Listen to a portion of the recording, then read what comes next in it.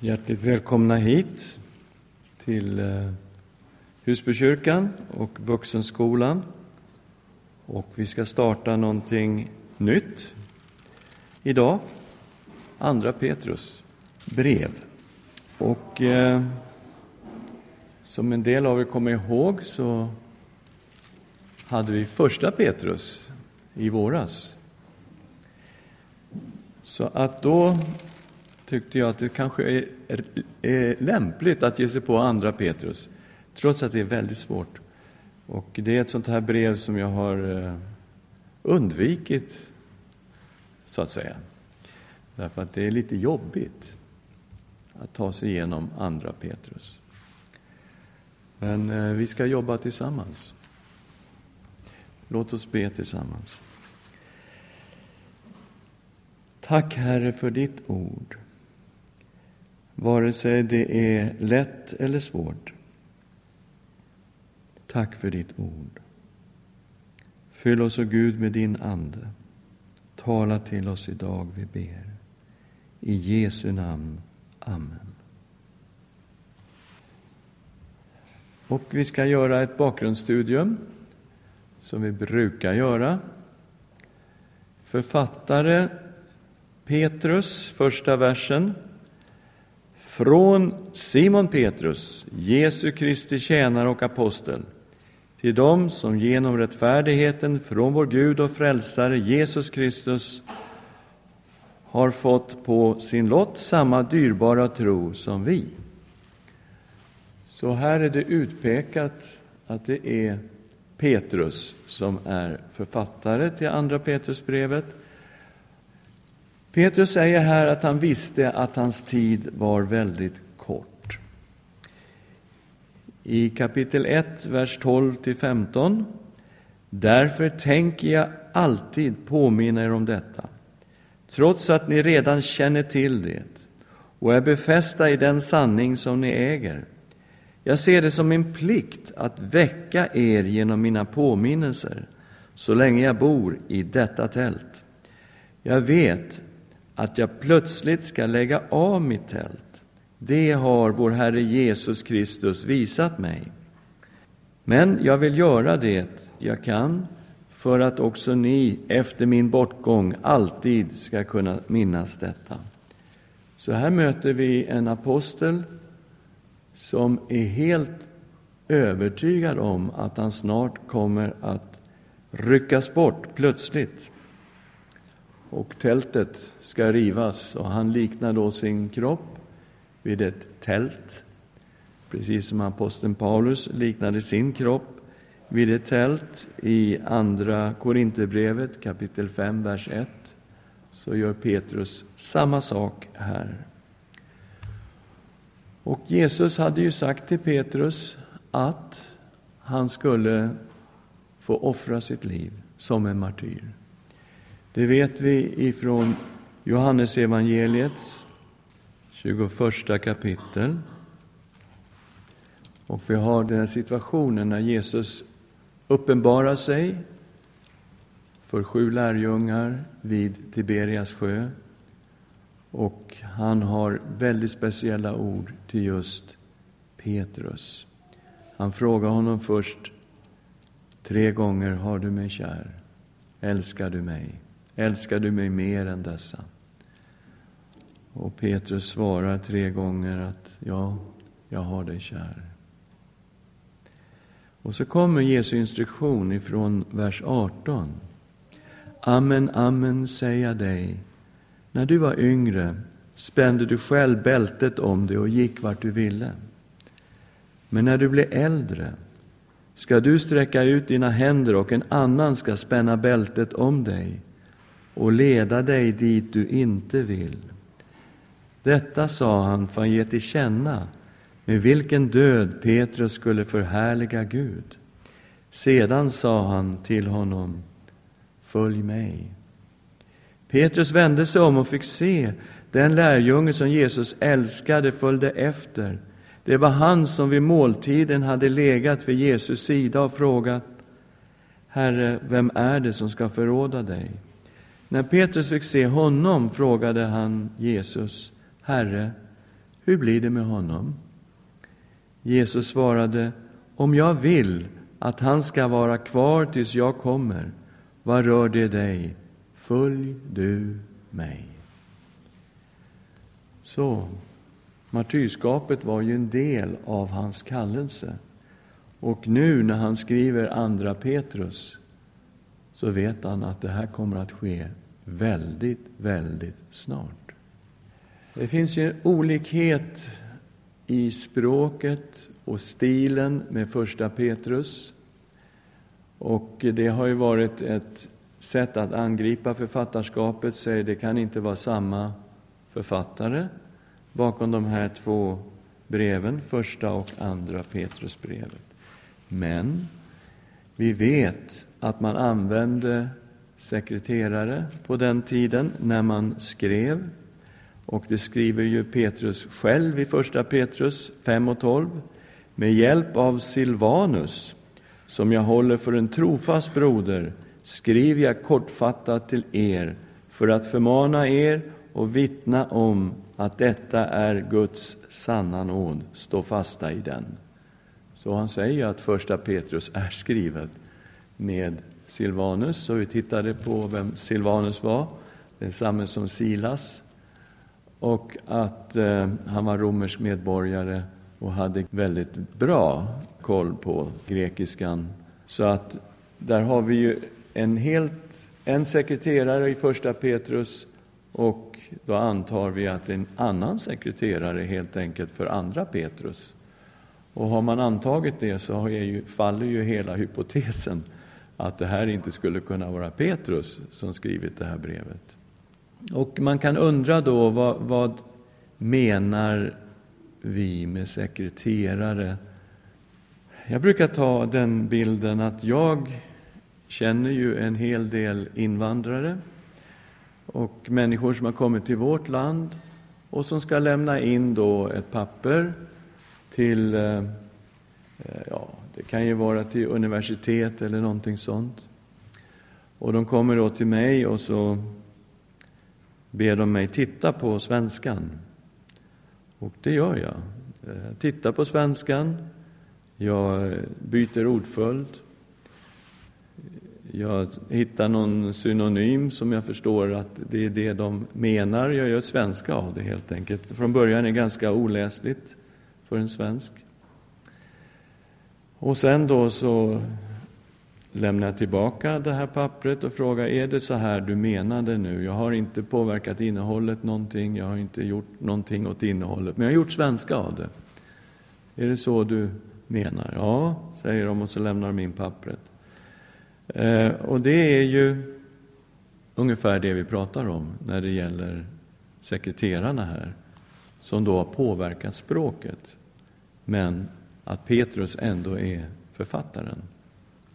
Ja, har ni några tankar kring det? Ja, visst. Man antar ju att sekreteraren har mycket bättre kunskap om det grekiska språket i så fall än vad Petrus hade. Men även Paulus, som var romersk medborgare, använde sekreterare vid flera tillfällen. Och det ser vi till exempel i Romarbrevet 16 kapitel, där skriver sekreteraren själv, han som håller i pennan, skriver ner sitt namn. Han hälsar också liksom. Han ändå håller på och skriver. Ja. Så att det var vanligt att man gjorde så. Det väsentliga är att vi vet vem är författaren. Ja. Det har jag ingen åsikt om, men jag tror att det är skrivet på grekiska direkt. Men att sekreteraren har hjälpt att göra grekiska av det. Så uppfattar jag. Ja. Så sekreteraren till andra Petrus är okänd. Man har reagerat inför stilen, för stilen är ju väldigt egen, väldigt pompös. Man talar om sådana som kan grekiska att det är ungefär som barock. Va? Det liksom flödar över av ord och sprutar ord på något sätt. Men man har hittat exakt den här stilen i mindre Asien på första århundradet. Så att det är inget problem med att skriva så här grekiska. Så förmodligen kommer sekreteraren ifrån det här området. Och det är också sant att första och andra Petrus liknar varandra lika mycket som första och andra Korinthierbrevet.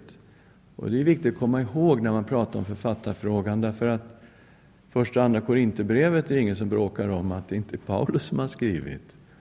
Och så, varför bråkar man här då, typ? Andra Petrus kom in i kanon först på 300-talet. Och det var först accepterat i Egypten och i mindre Asien. Och anledningen att det inte kom in så snabbt i kanon och var ett av de här breven som man diskuterade om det skulle tillhöra kanon, det var ju för att det inte var universellt accepterat överallt från början. Och det räckte inte då att det först bara var förankrat i några få regioner. Och det var därför som det mötte det här motståndet. Men sen så accepterade man att det här är ifrån Petrus och det här tillhör Nya testamentets kanon. Medan andra brev från första århundradet inte kom in i kanon. Så att man har ju refuserat en del och man har tagit in andra Petrus. Det är citerat av Origenes i början på 200-talet. Kan spåras då tankegångar, undervisning i andra Petrus ska spåras i första Clemensbrevet, som är då daterat cirka 95 efter Kristus. Så då är vi inne i första århundradet. Och sen finns det någonting som är väldigt diskuterat, och det har med Qumran-grottorna att göra och fynden i Qumran. Där man i grotta 7 har hittat, alltså grotta 7 hade grekiska skrifter, och där har man hittat ett fragment som passar in på Markus evangeliet. Och som man säger, det finns ingen känd skrift ifrån antiken där det här fragmentet passar in, utom just i det här stället i Markus. Och det är väldiga rabalder i så fall, för grotta 7 och alla Qumran-grottorna stängdes ju år 68 efter Kristus. När de romerska arméerna kom och invaderade landet. I den grottan har man också hittat ett fragment som skulle kunna vara från andra Petrus. Och det är klart, det blir ju ganska spännande om vi talar om år 68 redan och hitta ett fragment av Markus och andra Petrus. Jag nämner det här bara därför att det pågår en diskussion och en strid, kan man säga, om det här verkligen är sant, om det är rätt. Men why not? Jag har inga problem med det. Så. Mottagare, ja, troligen judar och hedningar i mindre Asien. Kan vara den grupp som fick första Petrus. Vi vet ju inte det säkert. Men om vi tittar i kapitel 3, vers 1, så skriver Petrus så här: Detta är redan det andra brevet som jag skriver till er, mina älskade. I båda har jag genom mina påminnelser vill jag väcka ert rena sinne. Så, han säger att det andra brevet han skriver till er. Och det är klart att första Petrus var ju tydliga adressater på. Den börjar ju så här, första Petrus. Från Petrus, Jesu Kristi apostel, till de utvalda som lever kringspridda som främlingar i Pontus, Galatien, Kappadokien, Asien och Bitynien. Alla det här är områden i dagens Turkiet. Och där ligger också mindre Asien i dagens Turkiet. Så att, ja, kan vara så. När han säger att det andra brevet han skriver till dem, att det faktiskt är till samma adressater i stort sett som det första. Men det kan ju också vara att det finns flera brev av Petrus. Och då blir det lite svårare. För då kan han ju skrivit till några stycken ett brev som vi inte har. Och så kan det här vara andra brevet. Så att vi kan inte säga bombis att det är så här. Men vi räknar med att det kan mycket väl vara samma adressat som första Petrus. Vad som är tydligt här är att mottagarna kämpar med tidig gnosticism. Och ni vet att vi hade Vi hade ju detta med gnosticismen när vi körde i andra Timoteusbrevet. Och vi kommer inte kunna köra igenom hela det. Men vi ska ändå ta lite grann av slutsatserna. De hade en väldigt obalanserad människosyn, kom vi fram till. Dels asketism, att kroppen måste kuvas. Och vi ser exempel på sådana riktningar redan i Nya testamentet. Kolosserbrevet och första Timoteus. Men det vi möter i andra Petrus är den här andra delen. Hedonismen. Kroppens synd var oviktig. Och det bottnade ju i den syn man hade på kroppen. Alltså om vi tar en väldigt snabb repris av gnosticismen, så tänkte man sig då att den materiella världen var skapad av en ond Gud. Och att all materia därför var ond, inklusive människans kropp. Medan den andliga delen, den var skapad av en god Gud, inklusive då människans själ och ande. Så människans ande var på något sätt fångad i en ond kropp. Och den här dualismen som sen blir väldigt tydlig i gnosticismen, men inte i den här tidiga gnosticismen, fanns ju där synen på kroppen, att den var oviktig. Det var också därför grekerna hade sådana enorma problem med Kristi fysiska uppståndelse. De skrattar åt Paulus när han står där i Aten och pratar om att Kristus har uppstått från de döda i sin kropp. Och det är samma sak när Paulus står inför kung Agrippa, så kommer de in där och säger: din stora kunskap gör dig galen, när han talar just om uppståndelsen. Det är där brytpunkten går när det blir vansinnigt för grekerna. Och talet om korset vet vi var en dårskap för grekerna, och det var en stötesten för judarna. Så allt det här med det fysiska, med kroppen, att den var oviktig, ledde till olika diken då, asketism och hedonism. Och hedonismen, den kunde motiveras med att kroppen var ju så oviktig. Så därför all synd med kroppen spelar ju ingen roll, för den var ju oviktig. Det var ju själen och anden som var viktig. Hur man sen syndade med sin kropp, det var helt oviktigt.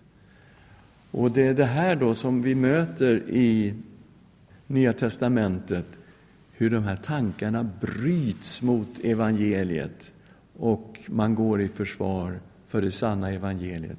Vi ser det i första Johannes, här i andra Petrus.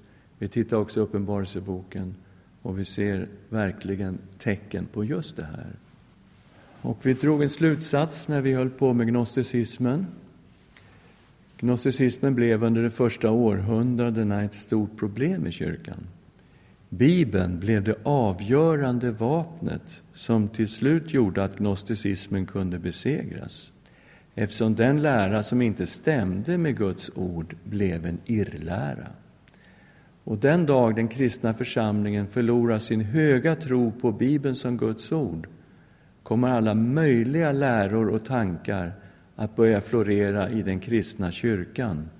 Och vi ser detta problem överallt idag. Man kämpade alltså mot tidig gnosticism. De förnekade Jesus som Herre. Kapitel 2, vers 1. Men det fanns falska profeter bland folket, liksom det bland er kommer att finnas falska lärare som smyger in förödande läror. De ska till och med förneka den Herre som har friköpt dem och drar så plötsligt fördärv över sig. Det finns en arrogans i hela de här irrlärarna som fanns där i de församlingar som Petrus riktar sig till. Och de till och med förordar ett lössläppt liv. Det kan vi se i kapitel 2, vers 10-15. Särskilt de som i orent begär följer sin kötsliga natur och föraktar Herren. Fräcka och självsäkra, skyggar de inte för att smäda höga makter, under det att änglar som står högre i fråga om makt och styrka inte uttalar någon smedande dom mot dem inför Herren. Dessa människor är som oförnuftiga djur, av naturen födda att fånga och döda. De smädar vad de inte känner till och kommer att gå under genom sitt förfall. Som djur ska de också gå under. Detta är den rätta lönen för deras laglöshet. Onda som de är, de njuter av att festa mitt på ljusa dagen. De är smutsfläckar och skamfläckar, där de sitter vid sina kärleksmåltider, festar och frossar tillsammans med er. De har ögon fulla av otukt och kan inte få nog av synd. De lockar till sig obefästa själar och har hjärtan som är övade i att roffa åt sig. Dessa förbannelsens barn, de har lämnat den raka vägen och förts vilse och följt samma väg som Biliam, Beors son, som älskade den lön han skulle få för sin orättfärdighet. Okej, det finns en arrogans här, och i denna arrogans så till och med förordar de ett lössläppt liv. De alltså talar om det, att det här är helt okej. Välkomna, så att säga, släpp loss. Det är budskapet. Och här ligger just under detta den tidiga gnosticismen, där kroppen är oviktig och att synda i kroppen är inte viktigt. De förlöjligade Jesu återkomst och domen, kapitel 3, vers 3-4. Framför allt ska ni veta att i de sista dagarna kommer det människor som drivs av sina begär, som förtalar och hånar er och frågar: hur går det med löftet om hans återkomst? Ända sedan våra fäder dog förblir ju allting precis som det varit ifrån världens begynnelse. Ja, här ser vi någonting av vilken situation som fanns i de här församlingarna. Tycker ni att vi har problem i Husbykyrkan? Look at this. Det är skakande. Och man har ju då sagt, ja men det här är ju bombis på att andra Petrus måste vara skrivet långt sent in i första århundradet. Det kan inte vara skrivet av Petrus. Petrus blir martyr någon gång i mitten på 60-talet. Så han kan inte ha skrivit det här. Det ser man ju på alla de här problemen. Den här tidiga gnosticismen fanns ju inte då i mitten på 60-talet. Men det är inte så att de uppfinner gnosticism. Det är så att de kommer med evangeliet rakt ut i romarriket, där alla de här olika tankegångarna redan fanns. Så man uppfinner inte någonting nytt. Det är bara att evangeliet kommer in i situationer där det finns det här, och man vrider och vänder. Titta på första Korinthierbrevet, som då är skrivet 56 efter Kristus, 10 år före andra Petrus. Och redan här i första Korinthierbrevet möter vi ju precis samma problem. Det är ju ingen skillnad. Och det är en viktig punkt, tycker jag. När vi tittar i första Korinthierbrevet 6 läser vi vers 12 och 13. Allt är tillåtet för mig, men allt är inte nyttigt. Allt är tillåtet för mig, men jag ska inte låta något ta makten över mig. Maten är till för magen och magen för maten, och båda ska Gud göra slut på. Men kroppen är inte till för otukt, utan för Herren, och Herren för kroppen. Senare i samma kapitel, vers 18-20. Fly bort från otukten. All annan synd som en människa begår är utanför kroppen, men den otuktige syndar mot sin egen kropp. Eller vet ni inte att er kropp är ett tempel åt den helige Ande som bor i er, som ni har fått av Gud, och att ni inte tillhör er själva? Ni har blivit köpta, och priset är betalt, så förhärliga då Gud i er kropp. Så här ser vi ju att evangeliet bryts emot de tankegångar som fanns i Korint, där tempelprostitutionen var mycket, mycket vanlig i samband med avgudakulten. I 8:e kapitlet möter vi den här betoningen på kunskap, gnosis. Ni vet, ordet för kunskap är gnosis. Och det är där gnosticismen kommer ifrån. Att man hade en högre kunskap. Och kunskapen var ju viktig. Och med hjälp av kunskapen kunde man då hävda sina tankegångar och sin rätt. Vi tittar i 8:1. Här handlar det om avgudaofferkött. I fråga om kött från avgudaoffer vet vi att vi alla har kunskap. Men kunskapen uppblåser och kärleken uppbygger. Och någon tror sig ha kunskap om något, så vet han ännu inte det han borde veta. Men om någon älskar Gud är han känd av honom. När det gäller frågan om man får äta kött som har offrats åt avgudar, så vet vi att det inte finns någon avgud i världen och att det finns bara en Gud. Om vi går lite längre ner ser vi vilka konsekvenser det här kunde ta sig hos dem som ansåg sig ha kunskap. De kunde gå rakt in i avgudatemplet och äta färskt kött, visar det sig. Vers 10 och 11. Ty om någon får se hur du som har kunskap ligger till bords i ett avgudatempel, blir inte då den som har ett svagt samvete uppbyggd så att han äter av det kött som offrats åt avgudarna? Genom din kunskap går den svage förlorad, din broder som Kristus har dött för. Och här ser vi den här betoningen på gnosis, kunskap, redan så tidigt som 56 efter Kristus. Vi går till det 11:e kapitlet.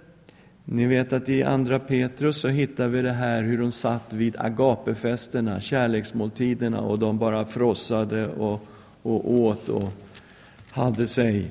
Men hur var det i Korint? Första Korinthierbrevet kapitel 11. Vi läser vers 20-22. När ni nu samlas, kan inte Herrens måltid hållas. Vid måltiden tar genast var och en för sig av sin egen mat, så att den ene är hungrig, den andra berusad. Har ni inte era hem där ni kan äta och dricka? Eller föraktar ni Guds församling och får dem att skämmas som ingenting har? Vad ska jag då säga till er? Ska jag berömma er? Nej, för detta berömmer jag er inte. Så även det här som vi möter i andra Petrus, med frosseriet mitt under agape-måltiderna, som skändade Guds församling och gjorde att inte ens Herrens måltid kunde hållas, för folk dracks ju berusade och så vidare. Det var ju inte så pretty, om man så säger. Ja. Och detta med kroppen då. Vi går in i det klassiska kapitlet 15, som ju är uppståndelsens kapitel i första Korinthierbrevet. Och vi ser det här, vi möter det även här i Korint, hur man förnekade den fysiska uppståndelsen. Kapitel 15, vers 12. Om det nu predikas att Kristus har uppstått från de döda, hur kan då några bland er påstå att det inte finns någon uppståndelse från de döda? Om det inte finns någon uppståndelse från de döda, har inte heller Kristus uppstått. Men om Kristus inte har uppstått, då är er predikan meningslös, vår predikan meningslös och er tro meningslös. Ja, kanske räcker så. Så att den här betoningen på kroppen som de hade, att kroppen var oviktig, ledde också till den här hedonismen. Och till och med den ser vi här i uppståndelsens kapitel i första Korinthierbrevet 15. Vi läser vers 32-34. Om jag hade tänkt som människor i allmänhet när jag kämpade mot vilddjuren i Efesus, vad skulle jag då ha för nytta av det, om de döda inte uppstår? Låt oss äta och dricka, ty imorgon dör vi. Låt er inte föras vilse. Dåligt sällskap fördärvar goda seder. Nyktra till på allvar och synda inte. Några av er har ingen kunskap om Gud, till er skam, säger jag det. Okej, så de problem som vi möter 10 år innan andra Petrus är ju väldigt snarlika. Så att använda detta som ett argument mot författarfrågan är ju, det går ju inte när man tittar på det från det här perspektivet. När och varifrån? Ja, troligen från Rom i mitten på 60-talet. Och första Petrus satte vi i Rom. Ni vet att han skrev församlingen i Babylon, hälsar er, och vi såg hur man i Nya testamentet kunde använda Babylon som en täckord för Rom. Och vi antar då att första Petrus var skrivet ifrån Rom och att andra Petrus skulle kunna vara skrivet strax efter. Också då från Rom i mitten på 60-talet. Vi har ingenting internt att gå på för att säga varifrån han har skrivit, utan det är ett antagande att det här har skett strax efter. Motiv att bemöta irrläran som spred sig i olika församlingar, samt att visa att sann kunskap, alltså sann gnosis om Kristus, ledde till ett rent liv i väntan på Jesu Kristi återkomst och dom. Nyckelord här i andra Petrus är ju kunskap, insikt. Det förekommer i olika former 9 gånger i brevet. Och det är när man får fatt på det här nyckelordet och man ser att det är det som de här irrlärarna kör med. Att de har gnosis, de har kunskap. Och på så vis så för de fram sin lära. Och det handlar ju ofta om en mystisk kunskap som man inte bara kan läsa sig till och förstå, utan en kunskap man måste invigas i för att förstå. Och deras typ kunskap ledde då till det här lössläppta livet som de då förde fram i sin undervisning och lockade andra att följa efter dem. Medan Petrus tar fram den sanna kunskapen och vad den leder till. Nyckelvers har jag tagit 3:e versen. Ty allt som hör till liv och gudsfruktan har hans gudomliga makt skänkt oss genom kunskapen om honom som har kallat oss genom sin härlighet och ära. Ja, det var vad jag hade tagit fram på andra Petrus bakgrund. Har ni några tankar kring detta? Ja, Anders. Oj, nygnosticism idag. Ja, vi har ju hela New Age-biten ligger ju i den trenden. Men det har ju smugit sig in också bland oss i form av karismatik. Och det har vi bara säga, pröva allt, pröva all profetia, behåll det som är gott. Därför att i detta ligger ju en information från ett annat håll. Och de här gnostiska lärarna, de hävdade just uppenbarelser och änglasyner som källa för sin gnosis. Så vi måste ju också då, när vi möter uppenbarelser och änglasyner, pröva allt. Det är viktigt. Och här kan det naturligtvis komma in allt möjligt. Men det är något som vi alltid måste vara på vår vakt över. När det gäller den andra delen av, jag tror din fråga, synen på kroppen och så ser vi det i vår stad, församlingar som aldrig talar om synd, som aldrig talar om omvändelse, som aldrig talar om domen och att Jesus kommer tillbaka som en domare, och som överhuvudtaget inte har några synpunkter på hur människor i församlingen lever, som presenterar en amoralisk Gud som inte heller har några synpunkter på hur vi lever. Däremot kärleken och att uppleva och att vara nära Gud och välkommen till nattvardsbordet och hela den biten. Ja visst. Och det här är verkligen inte långt ifrån vad vi möter i andra Petrus. Inte långt ifrån. Och det florerar i Stockholm idag, 2013. Hejdlöst. Va? Hur gör vi för att pröva?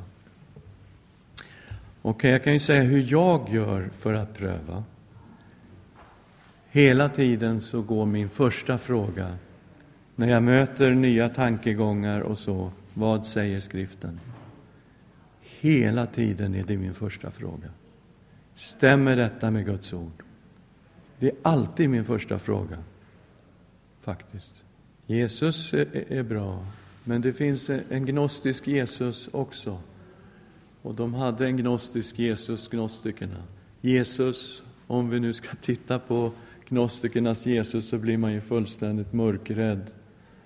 Bara en påminnelse då. Jag ska titta här. Här ska vi se hur gnostikerna undervisade om Jesus. Basilides, han som verkade i Alexandria. Nu är vi lite längre upp. Va? Nu är vi uppe i 120-140 efter Kristus. Här ser vi att Jesus inte var en verklig människa. Hans ande, ja. Hans själ, ja. Men hans kropp var ju bara en skenkropp. Det var ju en låtsaskropp. När den ofödde onämnbare fadern likväl såg deras fördärv, sände han sin förstfödde nous, det är alltså sinne, förstånd. Den är det som kallas Kristus, för att befria dem som tror på honom från deras makt som har skapat världen. För arkonternas folk framträdde han emellertid på jorden som människa och gjorde under. Därför led han icke heller, utan det gjorde en viss Simon från Cyrene, som tvingades att bära korset för honom. Denne blev av okunnighet och villfarelse korsfäst, sedan han förvandlats av Kristus, för att man skulle tro att han, Simon, var Jesus. Men Jesus själv tog på sig Simons utseende och stod bredvid och skrattade ut dem, arkonterna och deras folk. Till medan han var en okroppslig kraft och den ofödde faderns nous, kunde han efter behag anta varje gestalt och steg så upp till honom som sänt honom. I det han skrattade ut dem, då han inte kunde fasthållas och var osynlig för alla. För den skull är de som vet detta befriade från de världsskapande arkonterna. Man behöver inte bekänna den korsfäste, utan den som kom i människogestalt, skenbart korsfäst, kallad Kristus eller Jesus. Så gnostikerna hade en Jesus, men det var en annan Jesus. Det var inte evangeliernas Jesus. Skriften, ja. Ja, Nils, hur tänker du? Precis, så är det ju. Alltså om vi tappar tron på denna bok som Guds ord, bli inte förvånad om man stoppar vad som helst in i begreppet Jesus. Bli inte förvånad. Min Jesus, han är så här. Jag vet inte hur din Jesus är. Han kanske är så där. Men min Jesus, han är bara snäll. Han väcker mig på morgonen, säger Lars, jag tycker om dig. Han har avskaffat domen, min Jesus. Han talar aldrig om synd. Han kommer aldrig tillbaka för att döma världen. Han är jättesnäll, min Jesus. Jag vet inte hur din Jesus är. Ja, bra pröv och grej. Och det är mycket det Petrus tar upp här i andra Petrusbrevet. Att frukten visade att de inte hade sann kunskap. Därför att sann kunskap leder till ett gudfruktigt liv i andra Petrusbrevet. Ja, nej, jag håller med dig. Så är det. Så det är inte så enkelt. Men vi har ändå fått någonting att hålla oss i. Och jag tror det vi har tagit fram här, skriften och frukten, är ändå väldigt bra vägvisare som hjälper oss. Ska vi tacka Herren tillsammans? Tiden går. Tack Herre för ditt ord. Och tack för det goda samtalet. Vi vet att vi tar oss in i ett brev som skakar om oss. Det är totalt politiskt inkorrekt på alla punkter, andra Petrusbrevet. Men vi tackar dig för ditt ord. Tala till oss, vi ber. I Jesu namn. Amen.